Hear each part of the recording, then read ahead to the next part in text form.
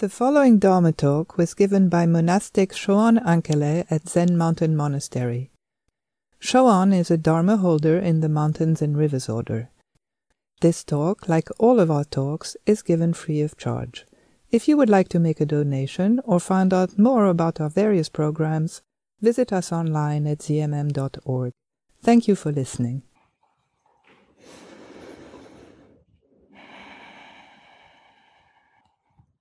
I was looking for something to make this talk cohere, and I was washing Yukon's robes so that they'll be ready when we need them.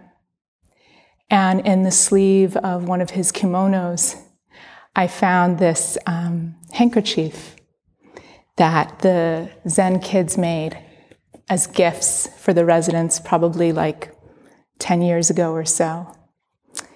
And on the handkerchief, there's some, wild art. And then there's this verse. No coming, no going, no self, no other. Nothing to choose, nothing to discard.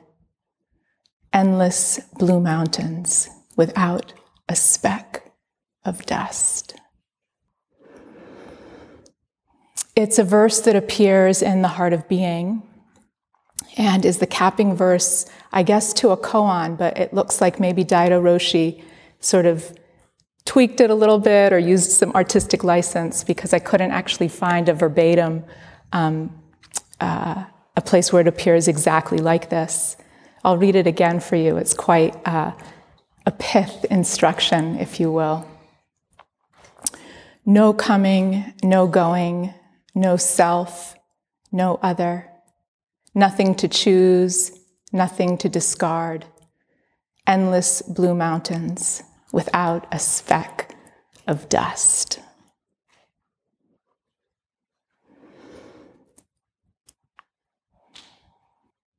It's a pith teaching on the middle way, on form and emptiness, on existence and non-existence, on how to work with our mind and the true nature of things. And when we talk about existence and non-existence, that seems to me always really heady and abstract. And the middle way as a phrase doesn't really make my heart go pitter-patter. But really, we're talking about the fact that here we each are, this complete individual being, and actually, there's nothing of substance to us.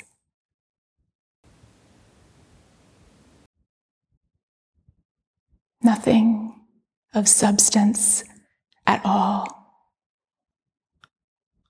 Instead, we're just part, an aspect, a manifestation of what Uchiyama Roshi calls the universal self, what Buddhism calls Buddha. Clear, bright, awake. Endless blue mountains without a speck of dust. This dust,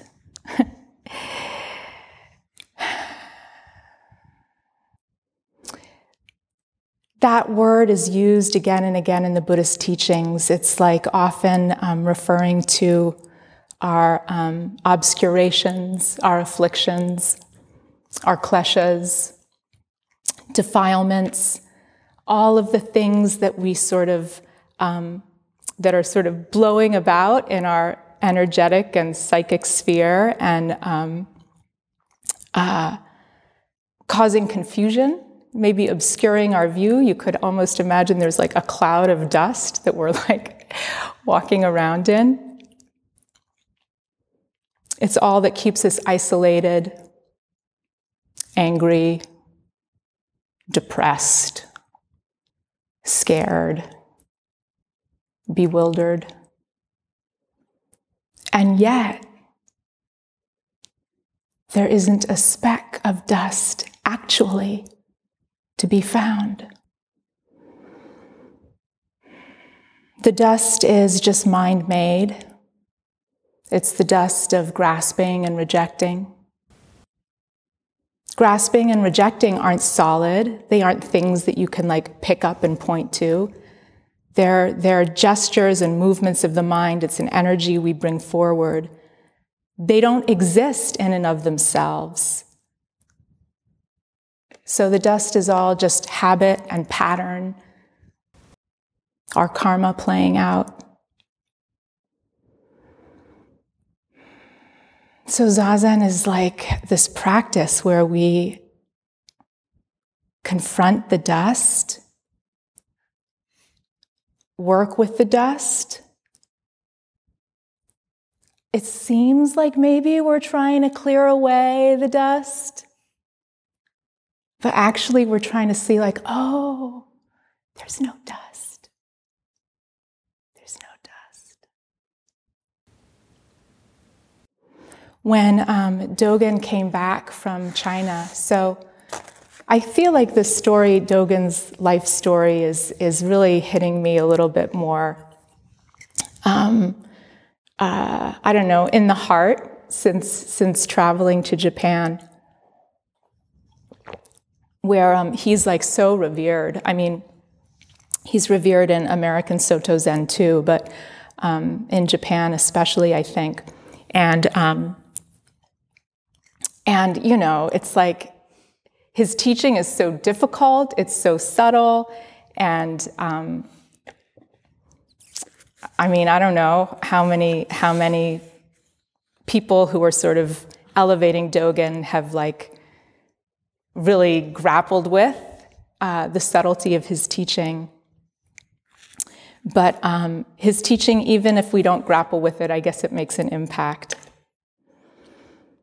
So when he came back, he traveled, right? If just a brief, quick biographical sketch for those who might find it helpful.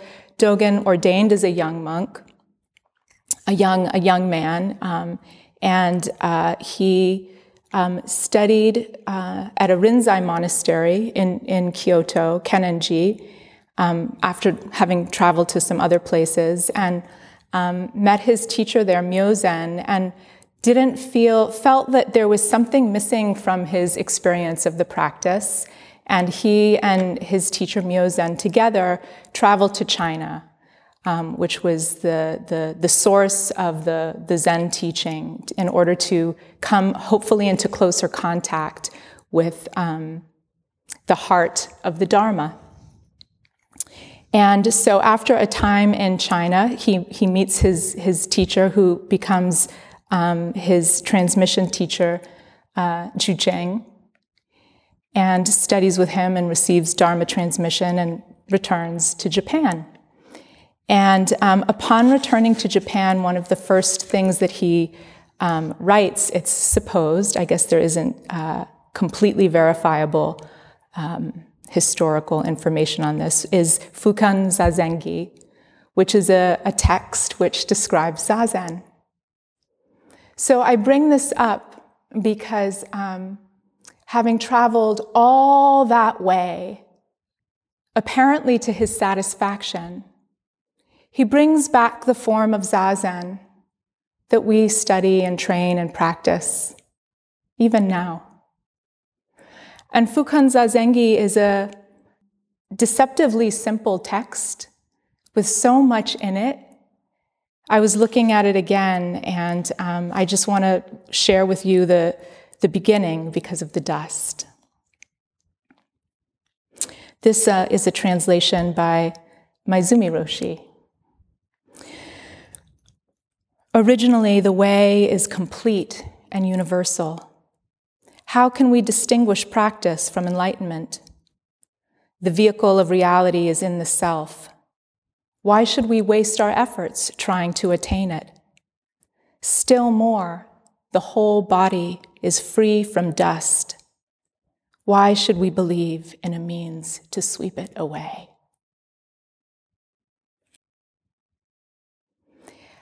When I read that, I think about, what was he dissatisfied with?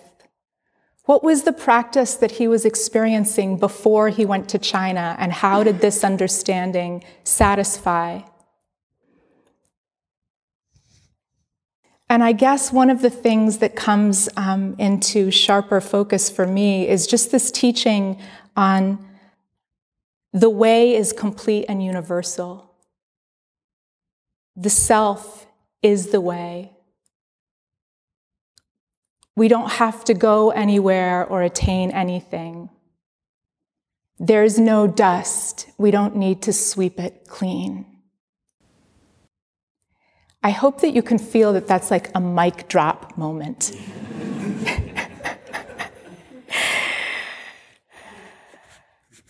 It's the same as in the Platform Sutra, for those of you who are familiar with that, where Wei Nang offers his verse, which says, there's no Bodhi tree and there's no place for the dust to alight. So a different teaching, a different context, but it's the same core message on really that to see into the empty nature of things is the deep teaching of the middle way. So this being so, how do we practice? Well, Fukanza Zengi goes on to say a little bit more about it.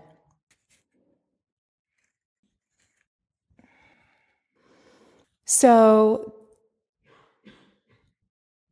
after a section in which Dogen actually describes Zazen, and describes, using a zabuton and sitting in full or half lotus and like having your clothes be loose and neat and putting your right palm up on your left foot and your left palm up on your right and the tips of your thumbs touching, sitting upright, neither leaning to the left nor the right, neither forward nor backward. Your ears should be in line with your shoulders. Your nose should be in line with your navel. Place your tongue against the roof of your mouth. Close your lips and jaw. Always keep your eyes open. Breathe quietly through your nose. After having regulated your posture, exhale completely. Take a breath. Sway your body from left to right a few times. Sit stably in samadhi. Think of not thinking. Yeah. How do you think of not thinking? Beyond thinking. This is the essential way of Zazen. So, geek out with me for a minute here. There are different versions of Fukanza Zengi, okay? And Dogen revised it over his life of practice in the Dharma. And there's a version that is an earlier version. It's referred to as the Tenpuku-bon or Shinputsu version. And it's dated and signed in 1233. So the first version was probably written in 1227, and there aren't actually remains of that around, but somehow scholars know that there was probably an earlier one that came right when he returned. He returned from China in 1227. And then there's this first version that we have, actually, that still exists, and it's on display at heady. That's sitting there like, wow, is that possible?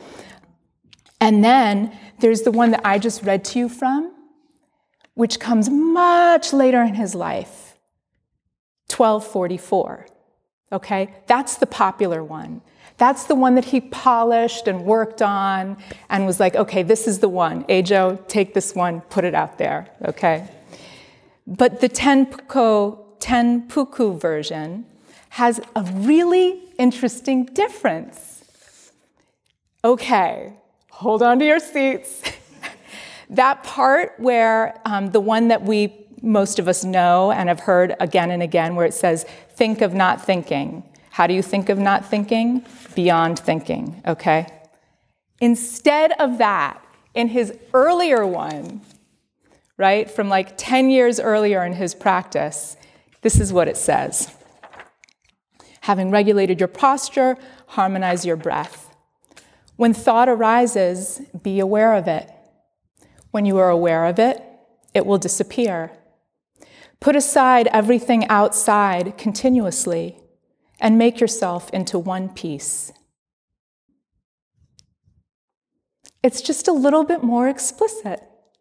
When thought arises, be aware of it. When you're aware of it, it will disappear. Put aside everything outside continuously and make yourself into one piece. It's awareness.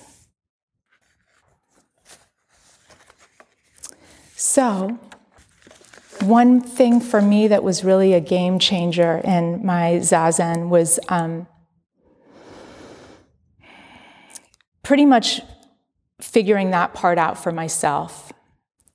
Actually having the experience of, rather than tussling with my thinking mind, really, really trusting the practice. So I love how Dogen begins with that sort of, the way is already completely manifest. I'm paraphrasing, but those opening lines. Because that's our invitation to really trust. And then when a thought arises, we don't have to fight with it. And we don't have to do something about it. And we don't need to regard it as a problem or our meditation as some kind of failure. The instruction is very clear and clean. Just become aware of it. Just become aware of it. Easier said than done. It's so hard to trust that. I wanted to fold in here too, feeling. Because we talk about thought, but a lot of our dust is actually feeling. Sometimes it's feeling that we know and can label and can recognize, and sometimes it's feeling that's bubbling away there under the surface and we're not even aware. Sometimes if my mind is going, I'll think, wait a second, what's going on? Oh, I'm anxious. And going to the feeling underneath the thought helps me. So how are thought and feeling different? And if the practice works of just being aware when it comes to thought, does it work when it comes to feeling? When thought arises, be aware of it. When you are aware of it, it will disappear. When feeling arises, be aware of it. And because of the nature of feeling, feel it. That's part. When you're aware of it, when you let yourself feel it, when your trust in the way is big enough to hold whatever comes, it moves, it shifts, it changes. So sometimes we'll talk about the self as a thought. Like if you really look and you see okay, the self, I, me, mine, what is it? And you really look, it's I can't, underneath all of the thoughts, is there something there? And I've heard Shugen Roshi speak about the self is a feeling, it's a sense. It's a sense. The sense of self is a feeling. Same thing. I feel like myself. Here I am. Me, I, me, mine.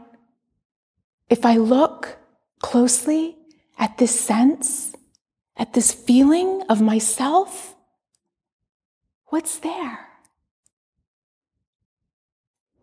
The Chan teacher, Gokhan quoted him yesterday, Guoku. He has a nice way of speaking about the importance of being aware of feeling. He talks about our underlying feeling tones. And that we should practice in such a way that we're not shutting those down or cutting them out, but exposing them, shining the light on them. And then as they're exposed, to embrace them, not trying to get rid of them, but to allow them to be, to let ourselves feel them, to be intimate. And then from here, then we can let go. There's no heavy lifting in letting go. If we're working really hard to let go, it's time to dial it back and see where's the effort coming in? Are we afraid? Do we think this thought or feeling is a problem? Got to get rid of it.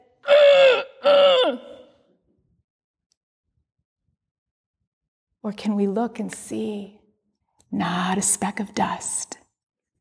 It's hard though. It's hard. It's difficult. If it weren't difficult, I guess we'd all be realized Buddhas. And you might be wondering, why is it so difficult? Why is it so difficult to let go of a feeling? Well, we come by it honestly. There's a creation story that I made up almost probably a year and a half or 2 years ago about Lu and Zoe, who are these beings who are aspects of original presence, manifestations of original presence, and together they create the world, and they create these beings in the world to appreciate the world, Buddhas. But things don't go as planned, and the Buddhas lose touch with who they really are, and Lu and Zoe keep trying to find ways to remedy the situation. And so this is the story of another attempt.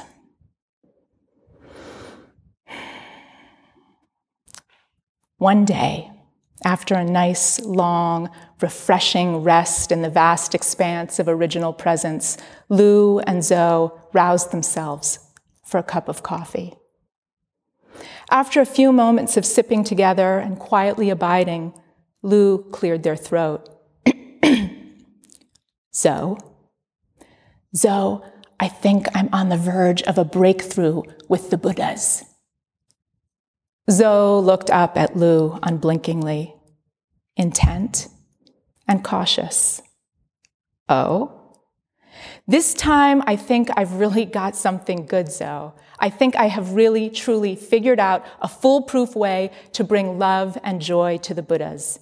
With my new invention, even if they're still confused about who they truly are, at least they'll be smiling. Said Zoe, taking another sip of coffee.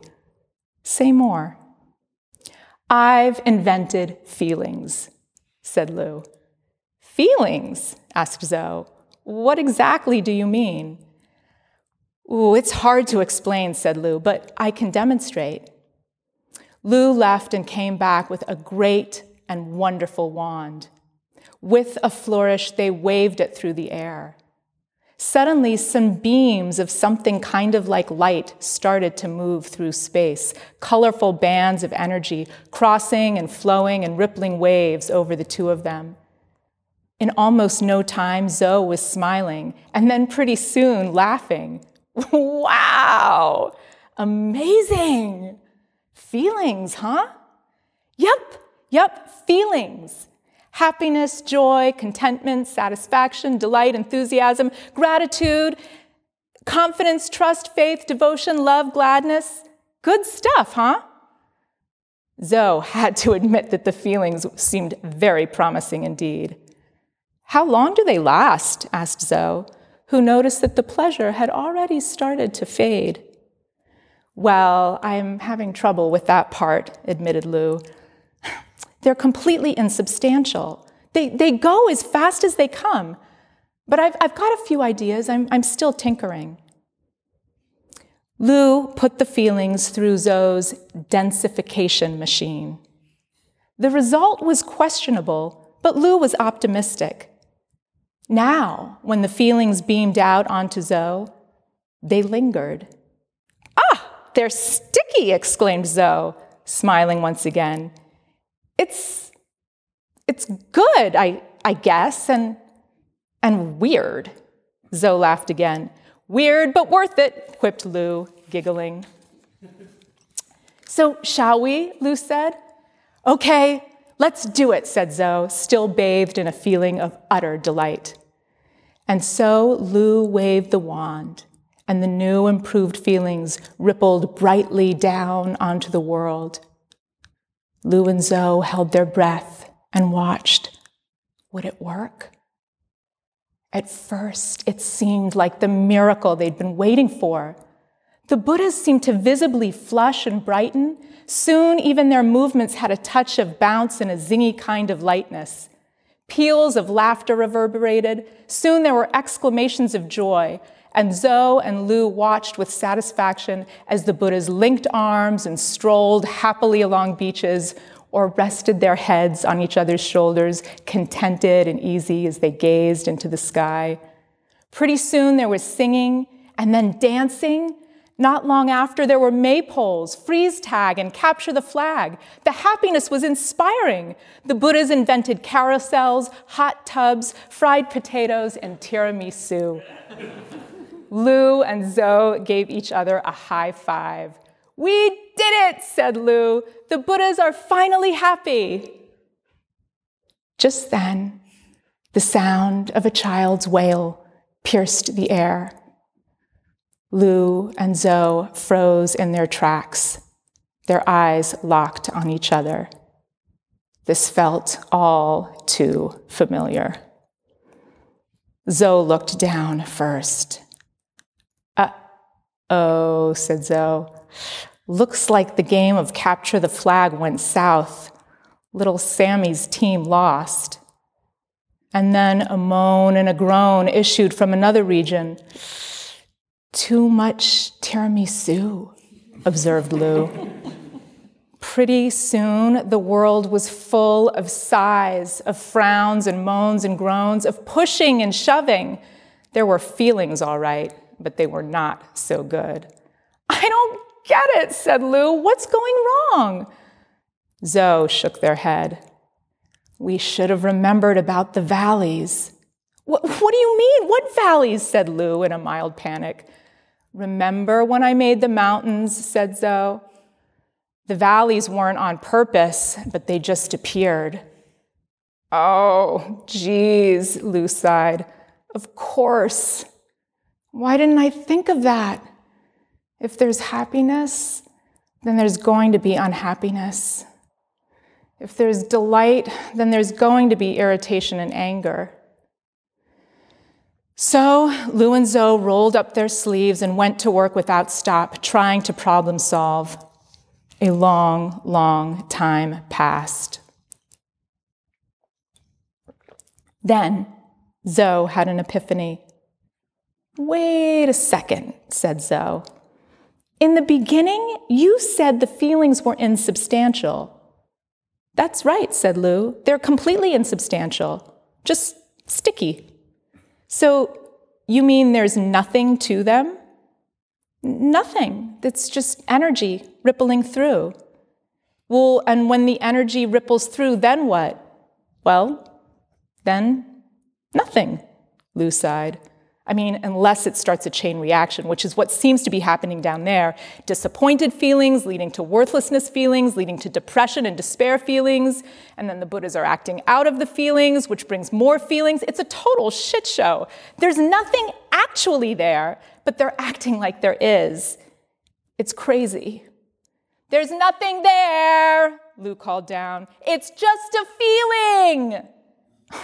What a mess. We should just shut the whole thing down. Zoe thought for a bit and then shook their head. Let's not get rid of them so fast. The good feelings were amazing, Lou. They might have been your most brilliant creation yet.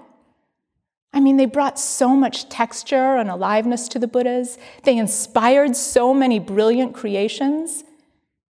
And just like the valleys have their own beauty and wonder, it seems like even the negative feelings have their own strange, dark beauty too. Maybe we don't have to get rid of all the feelings. Maybe we just have to show them there's nothing actually there. When good feelings come, that's all, just a good feeling. When the bad feelings come, that's all, just a bad feeling. What if you take away the color? It's worth a try, Lou agreed. It was a lot of work, but finally Lou managed. Now, stripped of their color and form, the feelings had no visible component. It's not making any difference, Lou observed. Far out, said Zoe. It seems really completely obvious that they're insubstantial, but not to the Buddhas, grumbled Lou. Idiots. Now, said Zoe. What about the stickiness? So Lou went back to work. A long, long, long time passed. Finally, Lou emerged. Okay, I got rid of the stickiness. Zoe and Lou peered down. The feelings were insubstantial. They weren't even sticky anymore. They really were just rippling around and through the Buddhas, but still the Buddhas didn't get it. Oh my God, said Zoe. They're holding on to them. What? Said Lou, incredulous. The Buddhas are holding on to the feelings. They're not letting them go. And not just the good ones, they're holding on to the negative feelings too. That makes no sense, said Lou. It's like they're miserable, but it's like they want to be miserable. Oh, those Buddhas, said Zoe. It's a heartbreak, isn't it, Lou? They're not just confused. They're also afraid. It's like they're afraid to let go. You guys, we tried to help, said Lou, but we can only do so much. You have to do your part too, you know. When the feelings come, just hold steady. If it's pleasurable, enjoy it, but don't hold on, it won't work. There's nothing there. If it's a difficult one, just hold steady. Don't be so quick to react. There's nothing there. Look, they're not even sticky anymore. Just let them ripple through. If you don't hold on, they'll move. Nice and easy. I think that's the best we can do, said Zoe. I'm beat. Let's go have a nap. And so Lou and Zoe lay themselves down, resting once more in the vast expanse of original presence.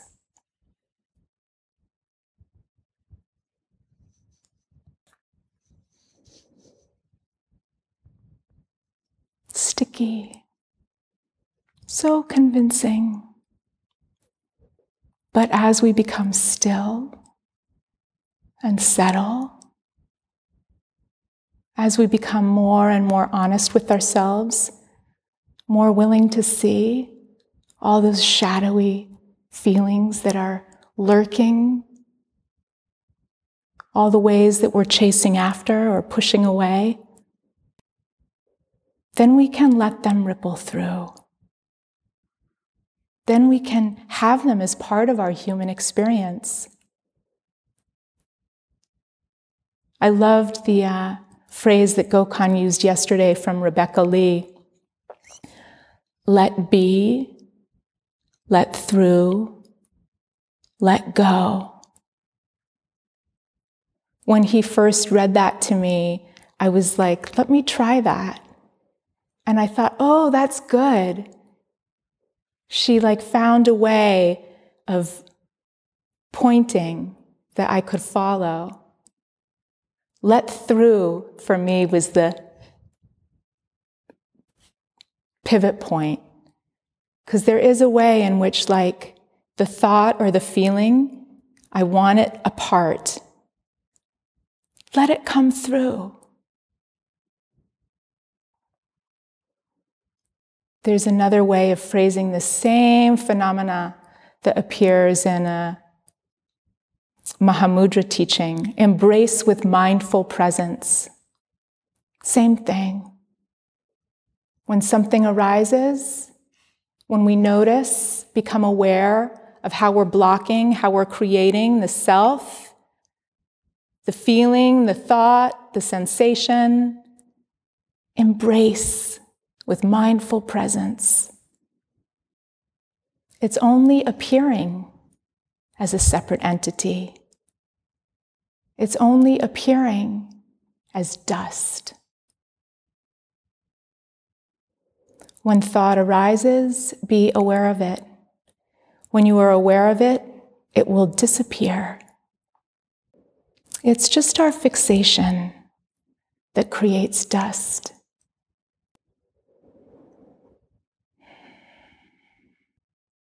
This takes fierceness, determination, and exquisite gentleness. If we're forceful, if we're aggressive, if we bring that energy in, we're just stirring it up more. We don't have to get rid of a single thing. We don't have to cut anything down or build a wall or manage it. No coming, no going, no self, no other, nothing to choose, nothing to discard. Endless blue mountains without a speck of dust.